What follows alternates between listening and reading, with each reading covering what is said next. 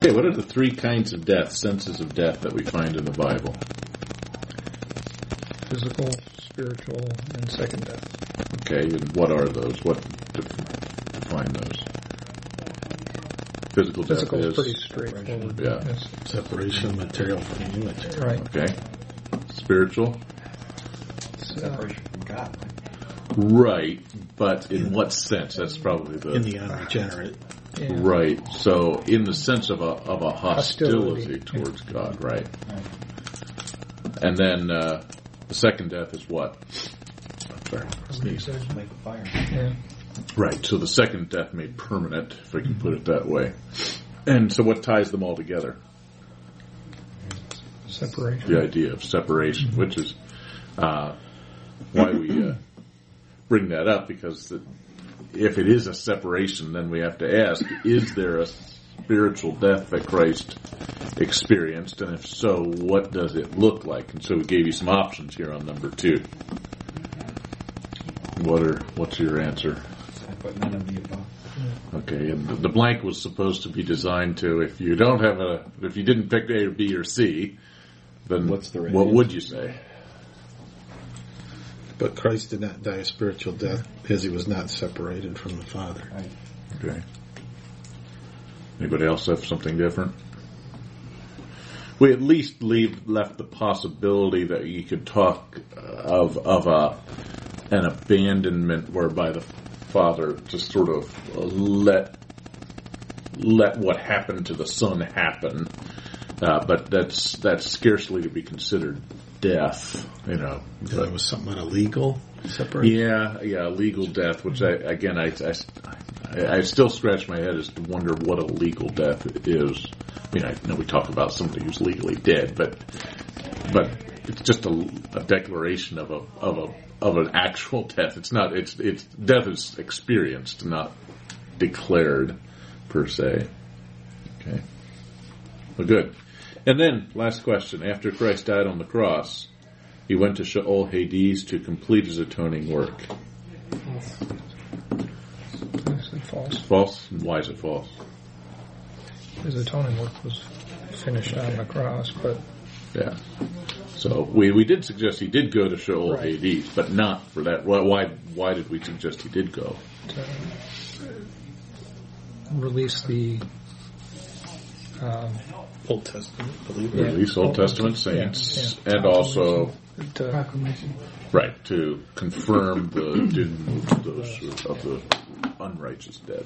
Very good. Now, would someone ever say, it seemed like a couple Sundays ago, Troy sort of talked about the...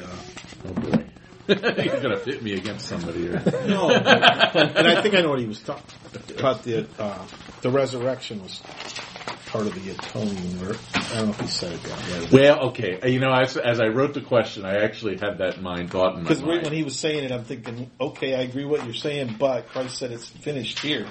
There is a But it sense in which the atoning work is the whole thing. Because this would have been worthless if it hadn't been. Right. So the resurrection is necessary to atonement. If there isn't a resurrection, then the atonement didn't take. So in that sense, yes, the whole thing is the atoning work of Christ. Same time, yeah. What I meant is, did you have to go to suffer further? And the answer is no on that. So yeah, good catch. Actually, I actually thought that when I wrote the quiz. Well, I mean, I understood. Yeah. Your point is well taken. Here. Showing up the rest of the class here. You really had that one. That's what I was trying to figure out. No, that was what you taught. I was like, wait a minute, he's saying something. I mean, Yes. Troy is correct. Okay, I think we're on page 57, right? Okay, so tonight we'll talk mostly here about entirely tonight here, as to what the meaning of atonement is. And then we'll continue on next week probably finishing up that discussion, talking about what makes the atonement valuable, and then asking and answering this question about the limitation of the atonement, the extent of the atonement, which is a topic on which there's considerable disagreement. And so I'm not going to be too heavy-handed with it, but obviously I've got an opinion here, so we'll at least put the issues out there so that you understand them, and then work from there. Okay, so the meaning of the death of Christ, and the idea of atonement. I introduced this by saying that Christ's atoning life and death accomplished more than one thing is conceded. Not conceited, conceded. We recognize that when he died on the cross, he did a lot of things. He paid the debt of sin. He made possible the reconciliation of the whole realm. He guaranteed that rights will be rewarded and wrongs will ultimately be punished. We recognize there's a lot that goes on with the death of Christ, but I think we can reduce the death of Christ to at least the primary thing that Christ was doing. And this is a huge question, not only because of its significance for Christian theology, but also because this is a question that is answered about 50 different ways out there on the street. I think I've mentioned, if you ask 10 people on the street, why did Jesus die on the cross, you'll probably get 11 answers, at least from the ones who even take a stab at it. And that's not just true on the street, it's true in the academy as well. So let's look at some of the options here and see if we can't come up with the Christian understanding of what's going on.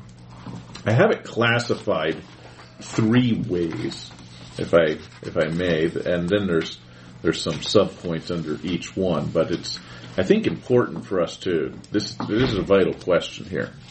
I'll start here with what I call Satanward theories of atonement. What I mean by that is Christ is doing something to Satan on the cross in order to forward his ends. The second category would be manward theories of atonement.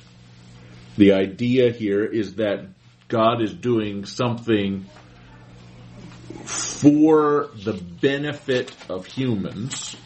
And the third is that Christ is doing something relative to God. He's satisfying the wrath of God. Now, there's a sense in which all 3 of these are true, right? Christ conquers Satan on the cross. He also supplies for us not only what's necessary for our eternal salvation, but also offers us an example for us to follow as well. And it's true that Christ died to satisfy the just and holy wrath of God. But you emphasize, what tends to happen is that one or more of these is emphasized. And so you can find a whole collage of reasons for the atonement out there based on what you emphasize as the primary thing that Christ is doing on the cross. I think it's important to look at these. We'll start with Satanward theories of the atonement. This is something that was very common in the early church. This was the dominant view of the early church, that what Jesus was doing was conquering evil. You know, this it's a matter of cosmic conflict between God and Satan, good and evil, and God wins on the cross. And this victory that God has over Satan, he crushes his head, holds promise in turn of ultimate victory over the powers of tyranny and oppression now in the ascendancy on earth. Okay? And so there's a great many people who, if you talk, and it's particularly true within what's sometimes known as liberation theology today, among oppressed people groups. Why did Jesus die on the cross? So that good would win and we'd be vindicated someday. Again, I don't know it's politically incorrect to point out certain groups here sometimes, but in the black community, this is often, you often find this in black theology. You know, Christ died on the cross to finally set things straight, and we're going to overcome someday. Okay, because Jesus overcame, and if you go into a church where liberation theology is taught, that's the overwhelming reason Jesus died on the cross, so that we can overcome someday. And so, like I say, it is an emphasis in the Scripture, but is it the emphasis of what Christ is doing on the cross? I don't think we can sustain it. But let's look at these two elements here, because they're not all the same. First is the ransom view of the atonement. This is more of that Christ's death is a commercial transaction. Christ's death is the payment of a ransom price to Satan to buy back the souls of men that Satan owns as a result of the fall. Okay, so mankind sin, Adam and Eve, and the rest of mankind sin. And so Satan owns them as the prince of this world. And in order to buy them back, Jesus has to give his life. And so it's not so much a payment to God to satisfy his wrath, but actually it's a payment to Satan to buy back the souls of mankind. But there's a twist to it. God offers Satan a clever trade of his son's life in exchange for the souls of men, which Satan is like, sure, I'll do that. I mean, if I can get to kill God, I'll give you back these souls that sinned. However, there's a trickery known only to God that because Christ is perfect, he can't die permanently. And if you've ever watched or read The Lion, Witch, and the Wardrobe, you see this. C.S. Lewis believes in the ransom view of the atonement. Okay, so what happens when Edmund's been captured by the White Witch? Is that right? I think so. I get the White Wizard and the White Witch mixed up. I get my fantasies mixed up. Is it Tolkien or is it Lewis? So the White Witch has Edmund, right? And so he captured him. And so what does Aslan do? He offers his own life in exchange for Edmund. He goes in, he gets bound, tied up, put on the stone table, and Edmund goes free. And this is the atoning event for him. Of course, Aslan is killed by the witch, and then the witch and all of her cronies, all her friends, decide, okay, now we're going on the warpath against Aslan's world, leave him behind. But little did they know that on the side of the table is written a secret message that nobody noticed. I forget the wording here, but if the sacrifice that is made on this table is perfect, it can't stay dead. And so, of course, the mice come along and chew away the ropes, and Aslan rises. So, again, emblematic of the resurrection. And so this is the ransom view of the atonement. That what Christ was doing on the cross was paying the price to buy back the souls of men from Satan, who owns them as a result of the fall. There's a couple of problems with this. One, there's no attention to divine justice here. Okay, there's no satisfaction of divine justice, only a purchase of souls owned by Satan, which is faulty in itself. It's not as though Satan owns everything that fell. God owns everything still. It's not as though Satan somehow has secured ownership of the souls of all who have sinned. That's just not true. God owns everything still, and so Satan has no real part in that. And it puts Satan equal with God in some sense. And then there's also this divine deception. So the little twist that's put in, that you can't stay dead if you're a perfect sacrifice. Well, that just seems a little bit deceitful. So all of these things come together to suggest that that's not really the emphasis that's being made here with atonement, the idea of a ransom paid to Satan. Another view of atonement that involves Satan here is what's sometimes called Christus Victor, or Christ as Victor. which is a view that's, again, popular in liberation theologies that are common among repressed people groups. I mentioned black theology, but it's not unique to black theology. There are many other repressed people groups that you find scattered throughout. Sometimes it's in a lot of third world countries have this, in South America as well. So it's not as though it's limited to black theology, but that's perhaps where we see it most in the States, at least. So again, the idea here that Christ's atonement is a triumph of God over Satan and a triumph of good over evil, which gives us hope of triumph and relief both in this life and the hereafter. Okay, so we are going to overcome. We're going to overcome now, and we're going to decisively overcome in the future. Okay, so that's there's a lot of atonement songs if you're familiar with the black spirituals that were written, many of them during the 19th century. This is a major theme, that because Christ died, we're going to win. We're going to triumph. We're going to overcome.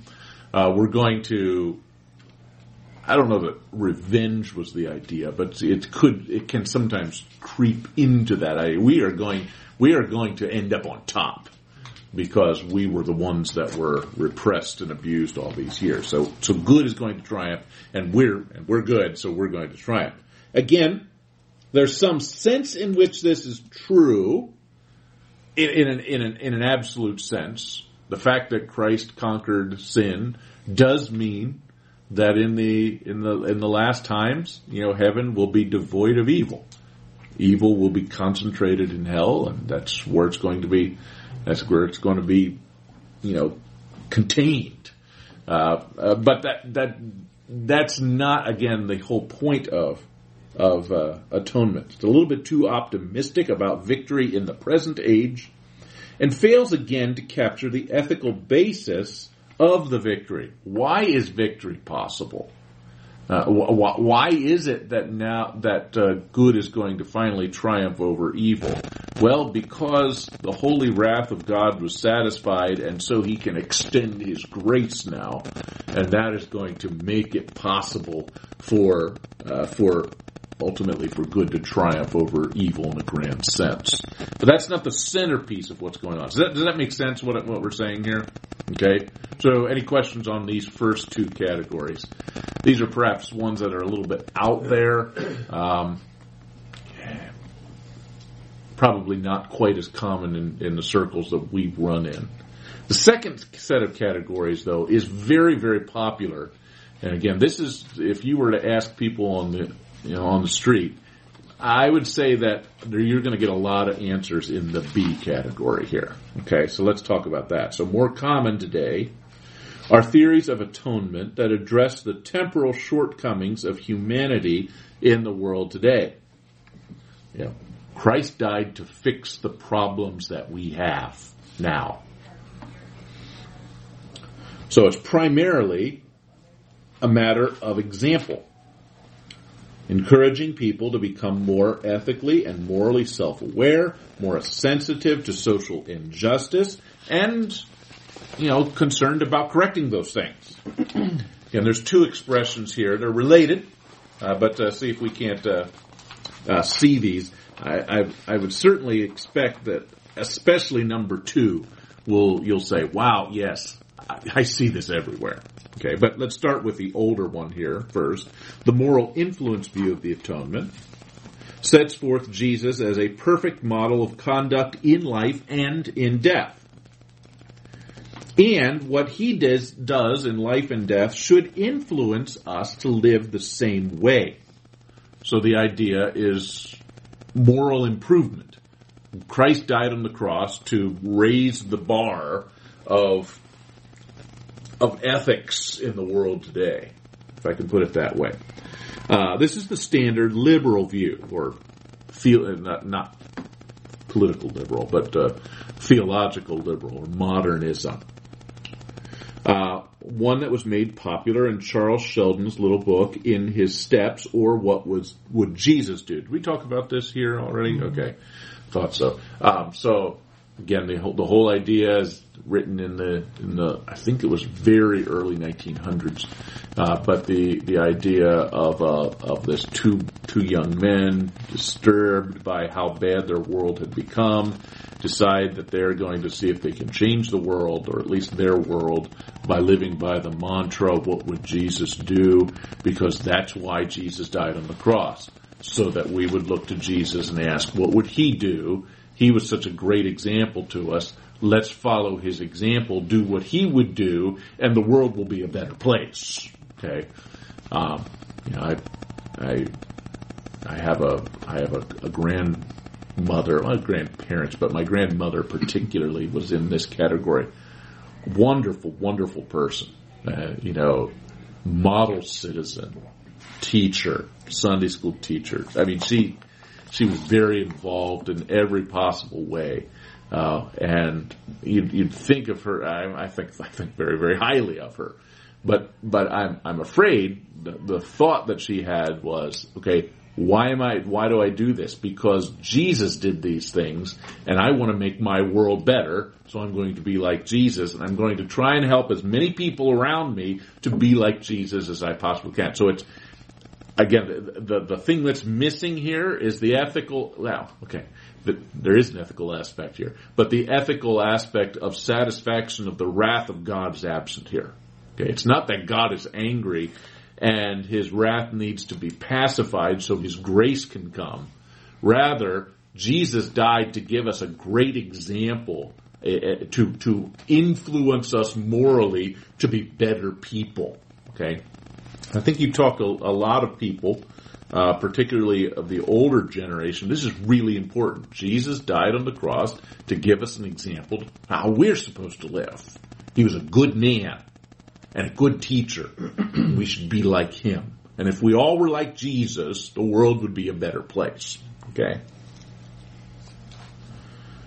The view, again, I think totally ignores all issues of divine justice, renders the atonement an exercise in promoting what's sometimes called moralistic therapeutic deism. The idea is that if we do better things, we'll feel better about ourselves. Okay? And I think there's a lot of people who think that's what religion is all about. Do good things and feel better because of it. And then there's really no standard of morality that's in view here. Morality here focuses on self-improvement, earth consciousness, gender sympathy issues, whatever the world decides is the moral thing to do right now. And right now the world seems to be turning morality on its head right now. I mean, it's just remarkable to me that in the debate over, say, abortion, for instance, we look at this and say, clearly, who's got the moral high ground? Well, not the people who are killing the babies, but you talk to someone who is a proponent of abortion, and who's the bad guy for them? Well, you are. You're taking away a woman's rights to choose and to take care of herself and to have a better life. You're the bad guy because you're opposed to abortion, and it's remarkable how many people believe it. And so what ends up happening within liberal theology is that there's a moving standard of morality. And so what would Jesus do? Well, if Jesus was here, he would care about women. And so there's a moving moral standard. So all of these come together to say, while Christ obviously lived in such a way that there's appeals throughout the New Testament to be like Christ. Christ likeness is the goal of the Christian experience here. Nonetheless, that's not the purpose that Christ died, is just to make this world a better place and a more moral place. Okay? It may be a secondary benefit of what happens on the cross, but that's not the reason he went to the cross. A second view here is the incarnational solidarity view, and I think this is a very dominant view, particularly within the millennial generation, but not limited thereto. Okay, I say it's an updating, really, of number one. It sees God as shifting from a punitive to an empathetic approach to reconciliation. Okay, just let me explain this. By living, suffering, and dying among fallen people, God is able, finally, to understand them and to work effectively to help them. And so his mission evolves. Okay, this is Tony Jones, who has a book here, Did God Kill Jesus? Explains this very well, the position very well. And he says that all through the Old Testament, God was trying to enforce justice and trying to get people in line, and with a sort of a heavy-handed, authoritarian kind of approach, and people weren't responding well. That's the testimony of the Old Testament. Nobody ever responds right. And so what he does finally in frustration and desperation is sends his own son to figure out what's wrong with these people. And so Jesus goes, lives among them, lives perfectly, and gives, and as he goes through life, he realizes what people need was not to be corrected and punished, but to be empathized with and sympathized with. And if we would simply be kind and gentle and generous to these poor sinners, they'll come around. Okay? And so he realizes, just as he goes to the cross, this realization is made, and so God fundamentally changes his mission away from, trying to enforce or legislate morality, which he did with the law, to empathizing with people and helping them, coming alongside, being sympathetic and kind to people who are hurting and sinful and such. Okay, and I think to me that among all of these, this is probably the one I see. The expectation of Christians within the world today. What are Christians there for? If they are not there to help us, then they are of no use. And so any branch of Christianity that doesn't make it their full bore goal to help the down and out and the sinners and hurting people, if they're not doing that, then there's no use, there's no value in them. Get rid of those Christians. And you're getting even a sense of that hostility, that Christians have no value, particularly when they're preaching to us. Maybe we can live with the kinds of Christians that come along and affirm us in our sin. And I can live with that kind of a Christian, but a kind of Christian that says we need to change, that says that we need to trust Christ or we'll be punished. Well, that kind of Christianity, there's no time for. And so this is a very popular view here in the world today. And I say here, well, it's true that Christ's atoning work is the eventual source of justice and happiness. This view abandons biblical definitions of justice. What is justice? Okay, so we're going to pursue social justice. What's social justice? Well, it depends on who's defining it. Okay, the scriptures define justice as living according to God's righteous standards and punishing those who don't and rewarding those who do.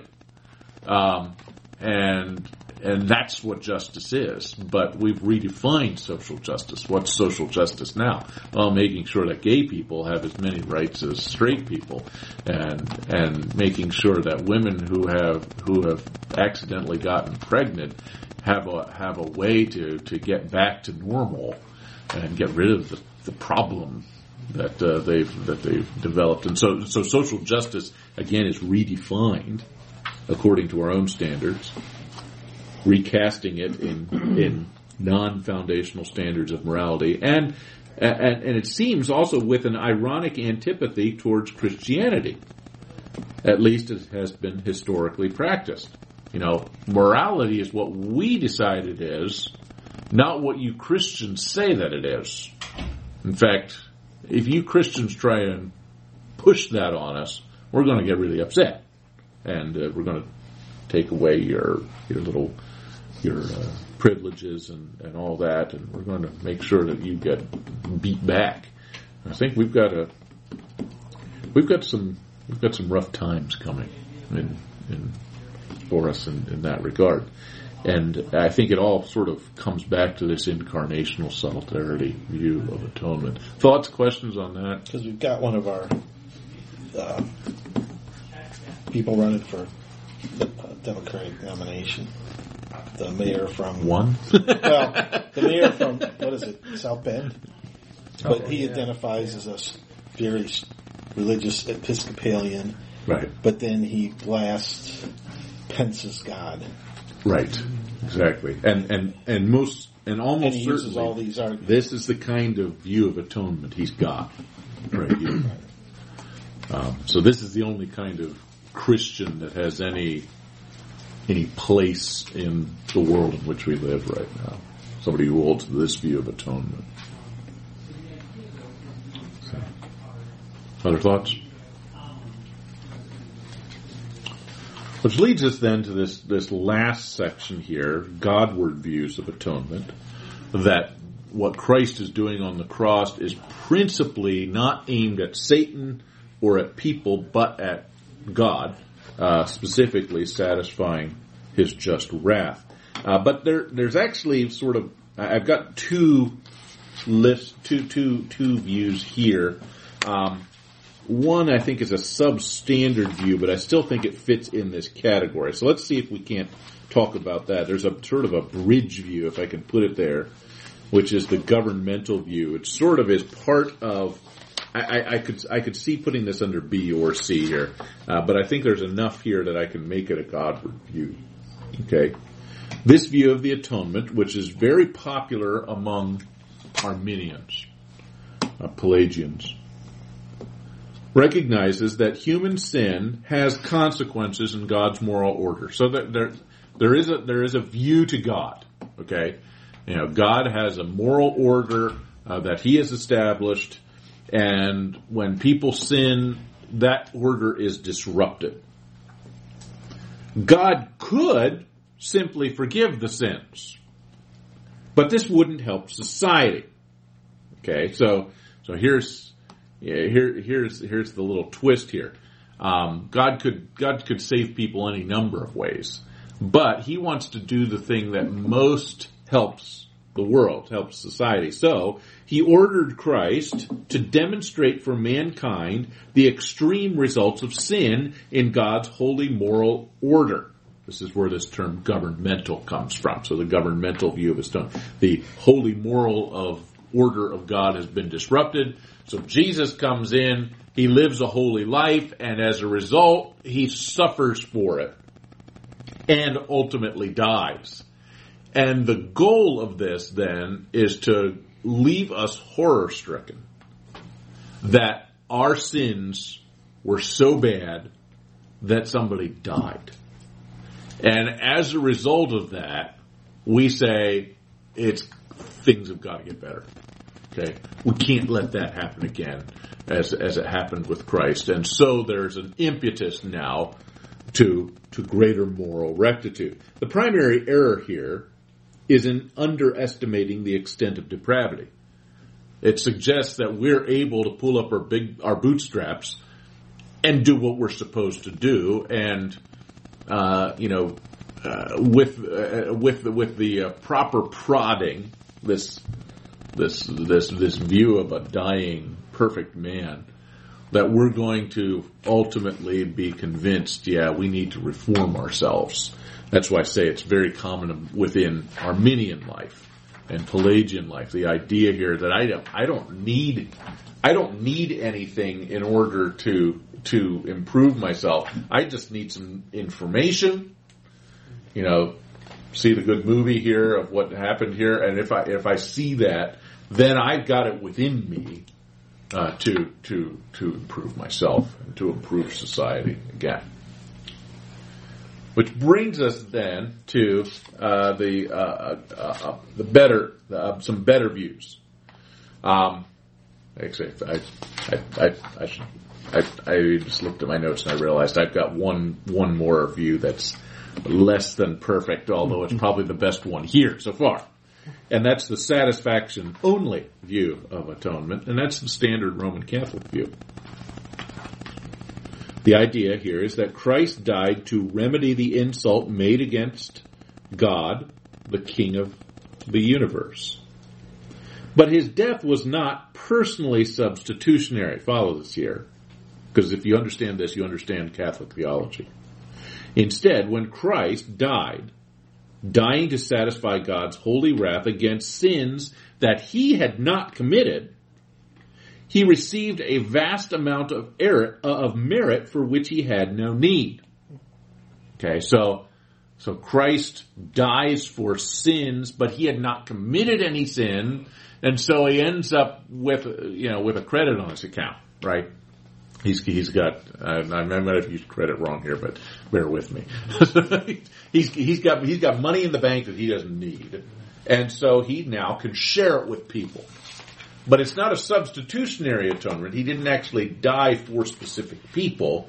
He died generally to accumulate this pool of merit here that he can now dispense, or if I can put it this way, that he can allow the church to dispense. Just don't they call it the treasury? Don't they use those words? It may be. But the idea here is that there is a storehouse, a treasury of merit that we can tap into. How do you get this? Well, through the sacraments. How do you get the grace? Well, there's means of grace. There are 7 means of grace. There are 7 sacraments. You do these things, and you get a little bit. You get a little bit of this grace. You do enough of these things, you get yourself into heaven. If you don't do any of these things, you get into hell. If you do just a little bit, not enough, then you can be in purgatory for a time. Okay, so here's the idea. So the idea here is that when Christ dies on the cross, he satisfies the wrath of God, but not against specific sinners. It's just a general satisfaction of God's wrath against sin generally. Okay, and so this is Anselm's view. This is the standard Roman Catholic view of what Christ did on the cross. So if you ask a Roman Catholic, what did Christ do on the cross? Well, he died for sin. And they'll admit that. I mean, if they understand Catholic theology. Some Catholics don't even understand their own theology. But if you ask an informed Catholic, what was Christ doing on the cross? He was dying for sin. Was he dying for your sin? Well, maybe. Depends. Depends on whether I go and get it or not. You know, So what Roman Catholicism then looks like is Christ dies on the cross to satisfy original sin, but every sin thereafter I've got to take care of, not necessarily by my own merit, but because I'm doing the things necessary to get the merit of Christ's obedience. Does that make sense? Does that follow? Was this the view in Luther's day when he was a Catholic? Did he come to reject this? Yes. Of course, there was abuses that even a Catholic would recognize in those days. Tetzel was going around selling indulgences, saying if you pay money and you can get grace, enough grace to spring someone out of purgatory. You know, as soon as the coin in the coffer rings, a soul from purgatory springs. So he's playing this system and saying, hey, if you give me enough money, you can get people out of purgatory and into heaven. So yes, that's exactly what's going on. Yeah, they call it. Okay, the treasury of the church. Yes. I think I read somewhere that even those acts of work like penance and stuff pushes things into that treasury that can be shared with. Yes, I think there is. I think there is this idea that people who are super good they gild that. can actually get a little bit of what is it? Works of, is it supererogation? I might be. I'm outside of my comfort zone here, but yes, I think there are you can earn merit either for yourself or for someone else.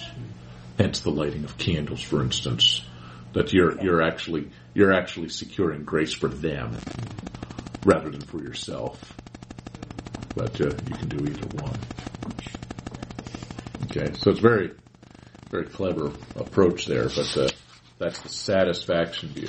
Now, it's like I say, it's the closest one to the truth because there is a satisfaction of the wrath of God that is important in this view. So we've at least come past that hurdle. But what we need here is something beyond mere satisfaction, and that is what we call penal substitution. Okay, this is the view. Look at my watch. What time it is? Penal substitution view holds that Christ died to expiate the guilt incurred by human sinners by his vicarious atonement. So vicarious in the place of. In Roman Catholic theology, what is the Pope called? The vicar of Christ. He is the replacement for Christ on earth. Okay, so he stands in for God on the earth as the head of the church, because Jesus isn't here. The Pope is the head of the church. He stands in for Christ. So a vicarious atonement then is atonement that Christ died in our place. So he stands in for us and takes the punishment that should have been ours. Okay? So it's a vicarious satisfaction. So it's a substitutionary satisfaction, not just a general satisfaction for wrath generally, but actually a specific substitution for me, for you. And so the penal consequences of sin are endured by him. And this is necessary because of God's holy nature. So here we have the satisfaction of God's wrath clearly made. So firstly, we have satisfaction, which we already saw in the Roman Catholic view, but let's establish that it is a satisfaction, because this is something that a lot of people don't like. God's an angry God. His wrath needs to be satisfied. I don't like your God. Now, you might not like our God, but it's the God who is. So you don't really get that choice to determine who your God is. But there is a satisfaction of God's wrath. We see this, I think, perhaps reflected most clearly in these verses. It's through the scriptures, but these verses here. God displayed Christ publicly as a propitiation in his blood through faith. And this word propitiation is a satisfaction of the wrath of God. That's the definition of propitiation. So God displays Christ publicly as the satisfaction of his wrath. Why? This was to demonstrate God's righteousness so that he might not only be just, okay, so he is righteous himself, but also then the justifier of everyone who has faith in Jesus Christ. Okay, so there's a lot packed into this verse. So God's wrath is satisfied publicly by Jesus Christ so that God was able to justify us and do it justly. Okay, that wraps up this whole idea of satisfaction. So the holiness of God is a constitutional standard to which all must conform. God's holiness must be satisfied. The righteousness of God requires that he conform perfectly to his own constitutional standards. He can't just reward sinners. He just can't do that. That would betray who God is. And so the justice of God demands the perfect administration of his own righteous standard throughout his whole universe, both retributively and remuneratively. There's something missing there. Both retributively and remuneratively. That is, he It takes care of the wrath that should have been ours and supplies for us the merit that we need in order to please God. Okay, does that follow?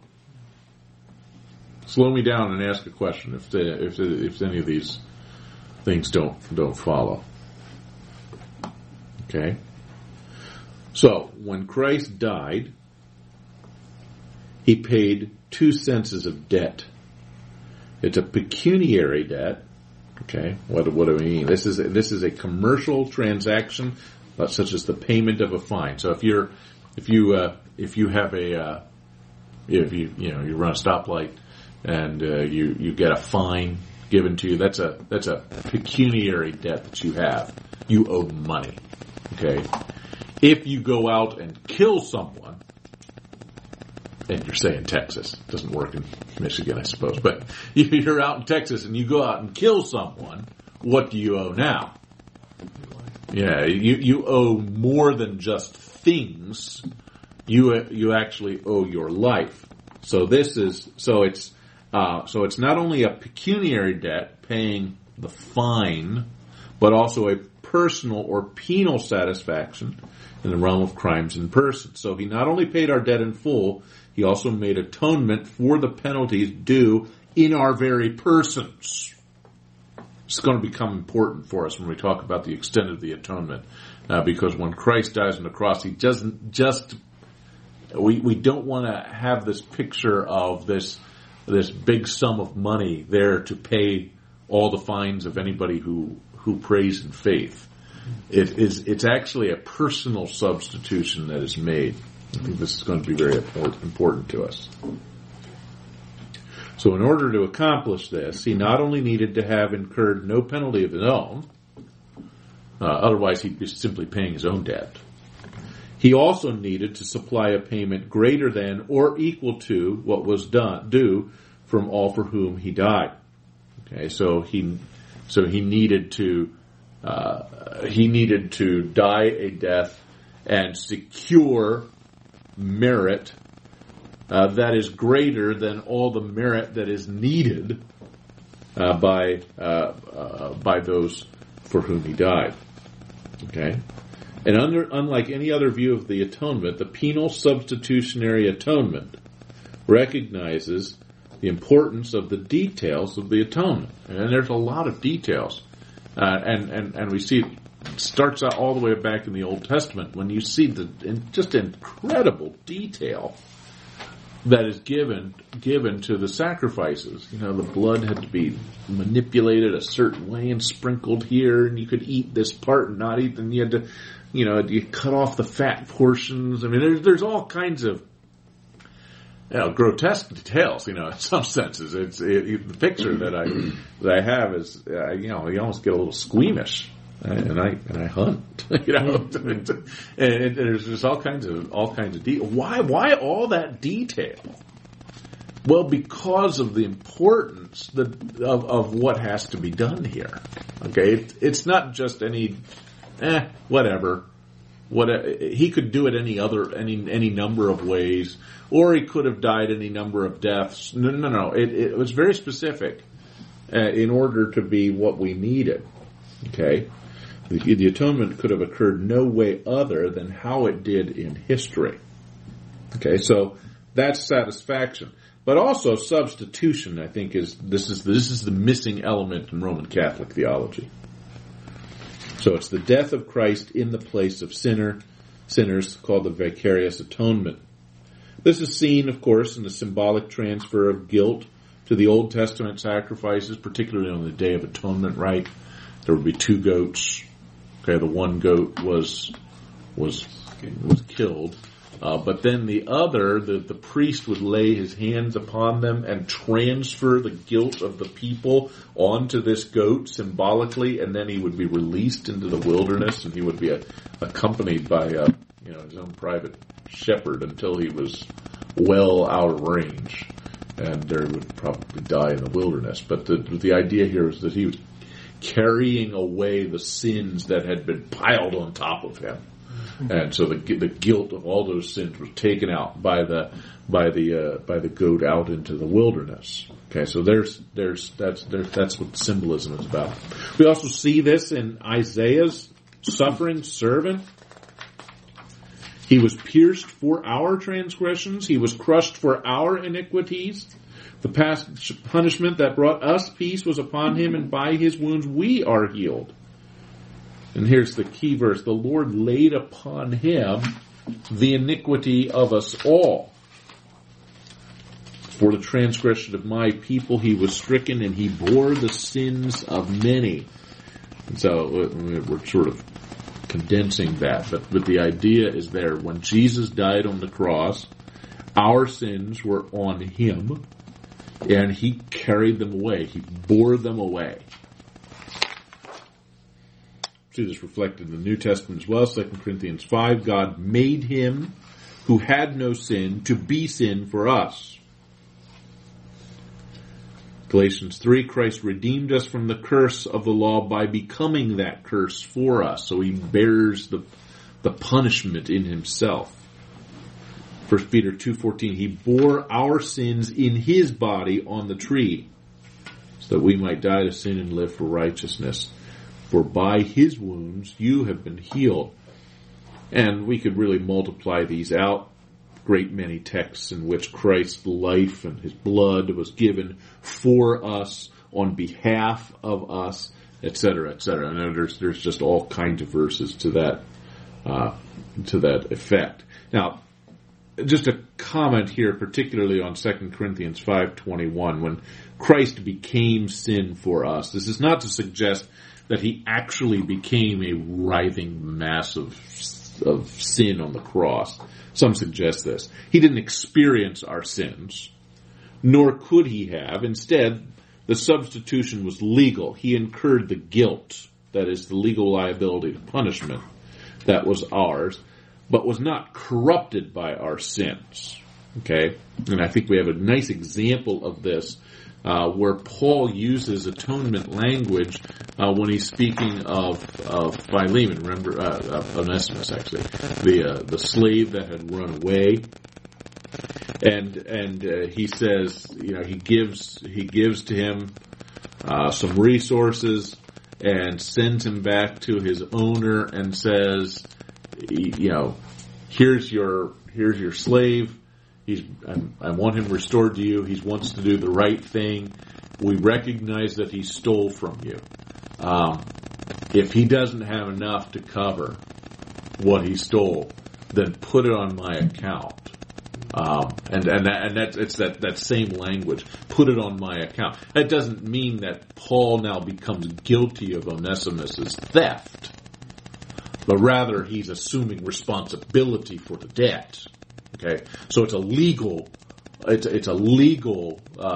substitution, not one where he actually becomes the sin for us, but rather he bears the penalty for that sin in himself. And I think that makes for a nice illustration of that. Okay, in no sense are we to see Christ's actions as the assumption, though, of race depravity. This is a view that's held by Augustus Hopkins Strong, whereby he became complicit in the sins of those with whom he shared solidarity, which has become rather popular today in terms of racial reconciliation, right? The idea of reparations that are being talked about, that the whole race bears the guilt of the sins of individuals within it.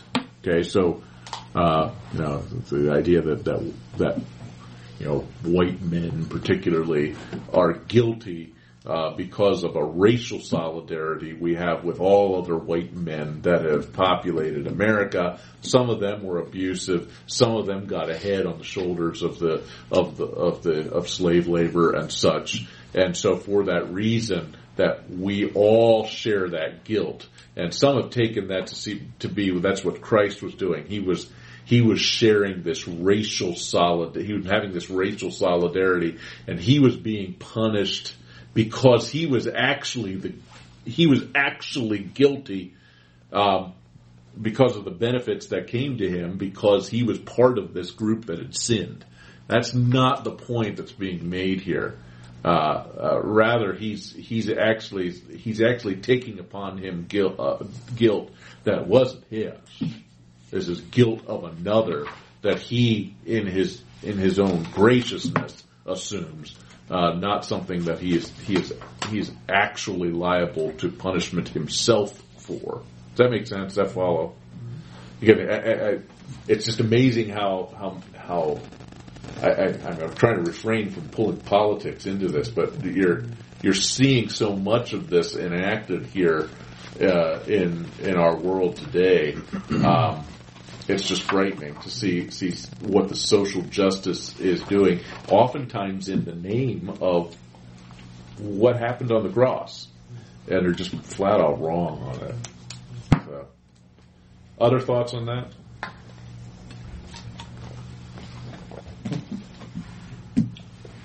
Okay, so we're looking at a penal substitutionary atonement. It's really the only approach that satisfies all of the texts of Scripture, which are very numerous, as to what Christ was doing on the cross. He's satisfying the wrath of God, primarily, with benefit for us. Okay? I want to at least get a start on this next section here, what we're going to call categories of the atonement. So we're trying to make this a little bit more specific. Okay, what exactly does Christ do on the cross? And we're going to see here, we have 4 problems. And when Christ died on the cross, there are separate solutions for each problem. We have a problem of guilt that's met with expiation. We have a problem of bondage that is met with redemption. We have a problem of being under God's wrath that is met with propitiation, and we have a problem of being alienated from God, which is solved by the solution of Christ reconciling us to God. So these are the 4 primary things that we see happening on the cross. So first of all, I think we can get through the first one here. Guilt is met with expiation. And we find these illustrations here in the Old Testament. The Lord makes his life, again, the suffering servant, the Lord makes his life a guilt offering. And I think this pulls into view the whole of the sacrificial system here. John 1:29, behold the Lamb of God who takes away, and that's the meaning of expiation, incidentally, to take away, the removal. Okay? Behold the Lamb of God who removes the sins of the world.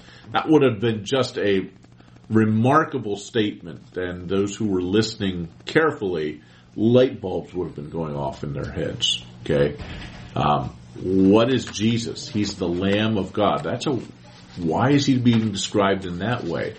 Well, they've been doing sacrifices for 1,400 years, and they're like, oh, now we understand. We knew there were sacrifices, but this blood of bulls and goats didn't take away sin. So what solution is there?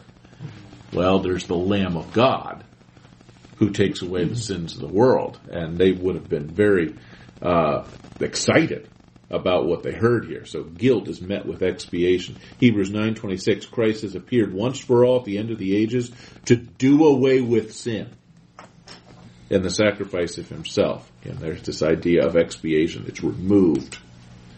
So guilt is, as defined above here, is legal liability to punishment. I know that's something of a technical definition. We use it incorrectly all the time. We tend to think of guilt as a feeling, where guilt really isn't a feeling. I mean, it might be attended by feelings, but guilt is actually very objective. Either you're liable to a punishment or you're not liable to a punishment. It doesn't really matter whether you feel guilty or don't feel guilty. The question is, in the eyes of the law, are you guilty or are you not guilty? Okay, and so it's a legal liability to punishment. And the punishment for offending God is life. Sin disqualifies a person morally from living. That's what Romans 1:32 says. Those who do these things are worthy of death, and everybody knows it. The wages of sin is death. We know this. So the only other alternative to us dying forever is for the perfect, sinless, vicarious sacrifice of another human life. That's the only way that guilt can be remedied. We can either die and suffer forever this infinite penalty that is ours, or it can be placed on an infinite being who can bear it for us. Those are the only two options. And the idea of expiation is the solution. Now, this word is a word that there's some debate about. The idea derives from a Hebrew word, kafar. Some think of this as from an Arabic root that means to cover. You sometimes hear this, that the idea is that the sacrifice is covered up our guilt or the guilt of Old Testament sinners, and it just piled and piled up and just covered and covered. Like I call this the landfill view of the atonement, right? Your sins are just covered up until Jesus comes and wipes away the whole landfill. Well, that's not the sense of the word here, kafar. Rather, it probably comes from an Akkadian root, much older, which means to wipe off or to blot out, or the word expiate as we've used here. And so the idea here is reflected in a number of other verbs in the Old Testament. Purging, guilt, purifying. This word here is actually to unsin, to undo a sin. I mean, the word is actually the same word as sin. Okay, so to purify is to unsin or to undo the sin through the offering of a sacrifice. And the same verb is translated blot out, with the result that the offer was clean and washed whiter than snow. Okay, so the idea of purifying, the removal of guilt, is such that you are rendered clean and white. Taking away iniquity, in Isaiah 6:7, the term is used parallel with this word kafar. So he's going to expiate and take away. It's another verb that means to take away. Same thing in Psalm 103. He's going to remove our sin as far as the east is from the west and cast it into the depths of the sea, which is just an idiom here for a complete elimination, like, Bin Laden. Cast him into the sea, he's gone. And there's reason they bury him, they take him and bury him at sea. So there could be no grave whereby he could become a martyr. It was very carefully done because they just wanted him gone.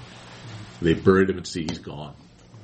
You'll never get at him. And that's the idea here that's captured here. Our sin is just gone.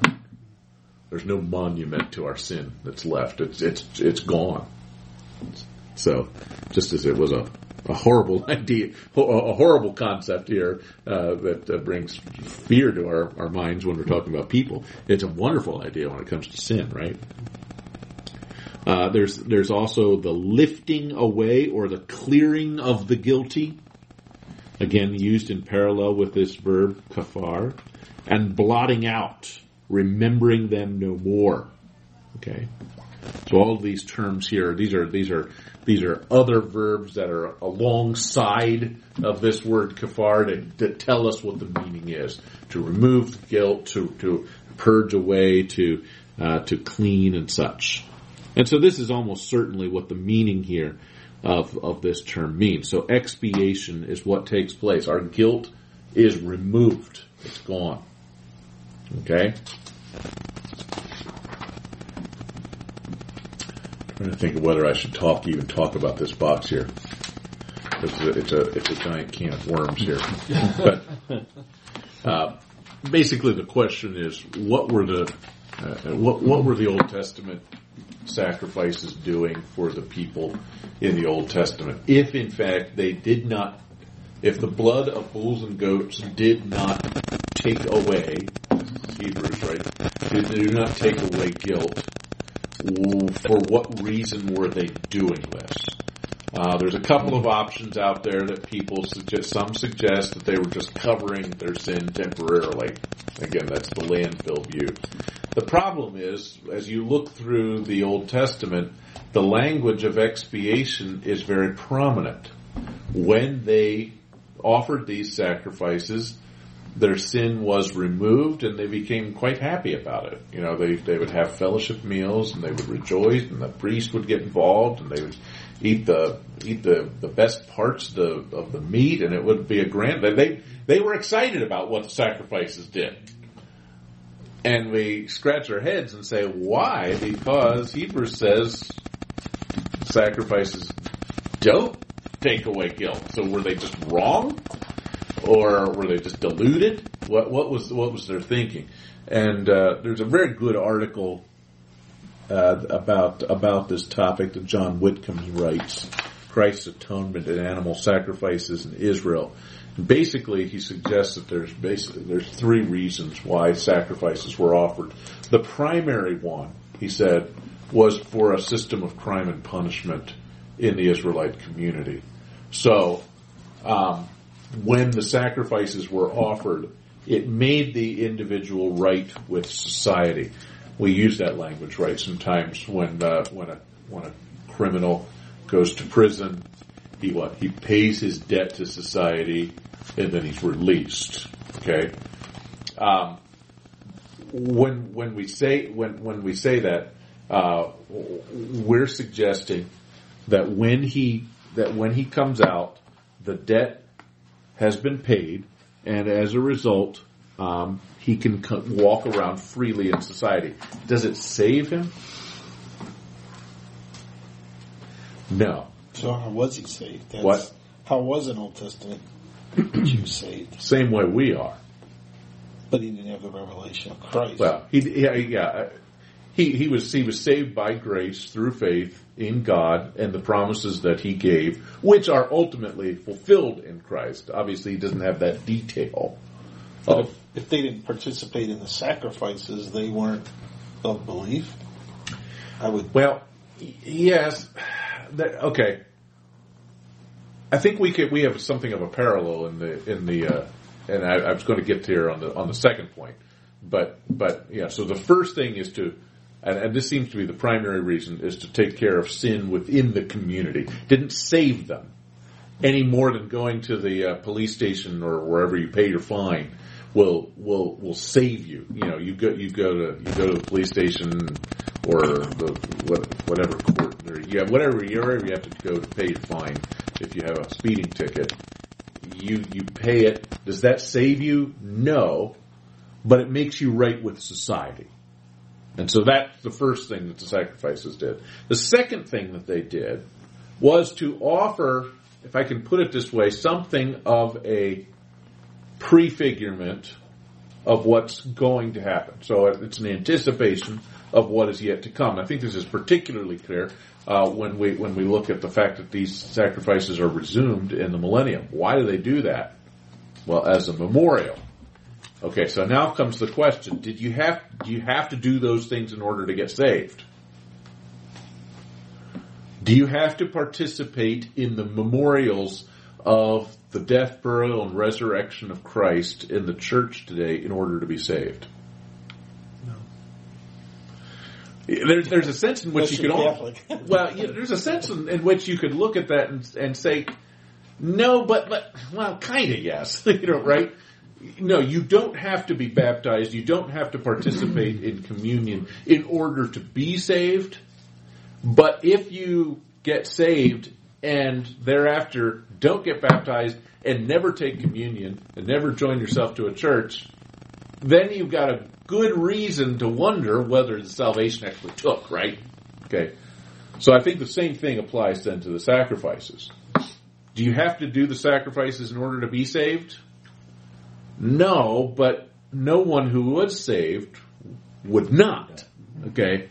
This is sort of the proof, the evidence of the fact that they are believers. So the same as James would say, it'd be exactly yes. conversion without the works. Correct. Obedience, right? To God's Right. commands. Yeah. So this is obedience. Do you need to be obedient in order to get to heaven? No, but anybody who's on their way to heaven is obedient, and if they're not, you question whether they're on the way to heaven. So yes. So that, hopefully that answers the question. Do they have to offer their sacrifices to get to heaven? Well, no, not technically, but if they were really truly believers, they would follow the rules. Because I was hashing this over after a couple lessons ago, and it consistently talks about sacrifices and atonement. Right. But then we Yes. turn around and say it doesn't atone. Right. So It atones on a local level, but not on a grand level. Just like when you go to pay your fine for your police ticket, your speeding ticket, it atones on a local level. It makes you right with society and means that they're not going to be pounding your door to get the fine money or to give you a subpoena or whatever because you paid it. But it didn't make your chances of getting into heaven any better. gee, I guess I Right. used to sort of think more or less that this was sort of like a placeholder until Christ completed that work. Right. Yeah, that's what I've said. It's sort of the landfill view of the atonement, that it sort of covers up, and you've got to do this periodically to cover up the guilt. It's just sort of keeps your lawn looking nice until Jesus comes, and then Jesus comes and fixes everything. And I don't think that's quite the picture we should have. Okay.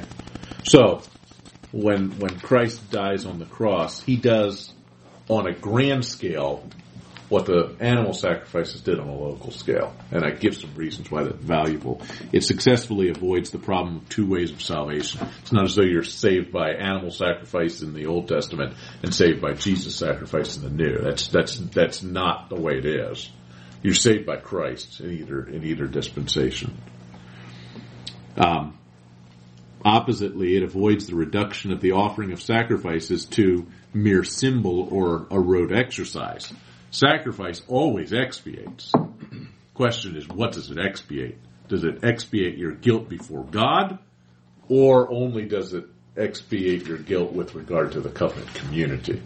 Okay, yeah. So it would be like saying, okay, you go in front of a judge and they say, okay, you have to pay your fine of $200, and they say you've been cleared, your record's been cleared, and now you're free to go.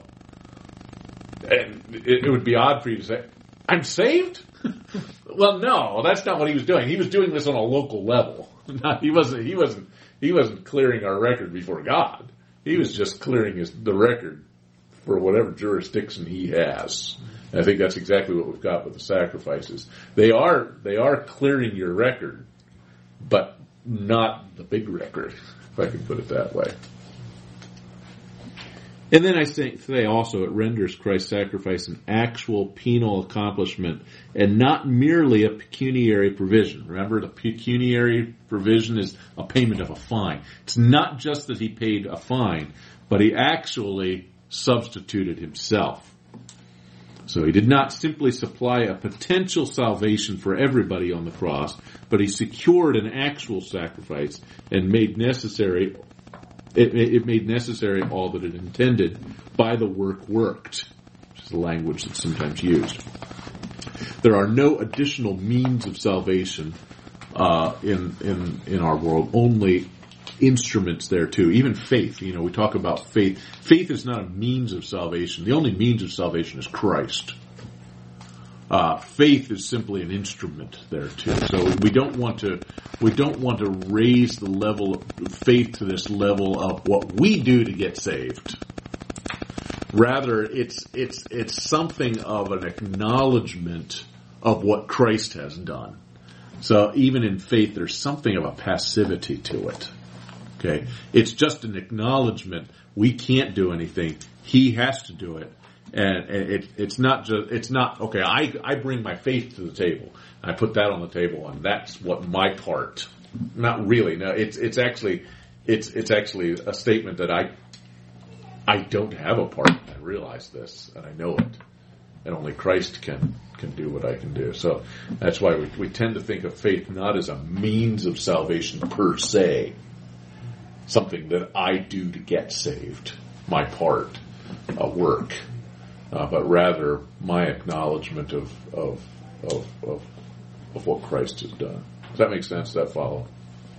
So all that I think is helped by this understanding of what the sacrifices in the Old Testament do. Hopefully that was clear as mud. So that's the first of 4 categories. Guilt is taken care of by expiation. Well, it also clears things up about, what about the godly men who lived before the sacrificial system was established, and what about the times when the temple, there were no godly priests that administered the sacrifice? Yes, exactly. Yeah, they could still be saved, even though they didn't offer sacrifices. Yeah, very good. Yeah, good thoughts. Okay. See you next week. We've got 3 weeks left.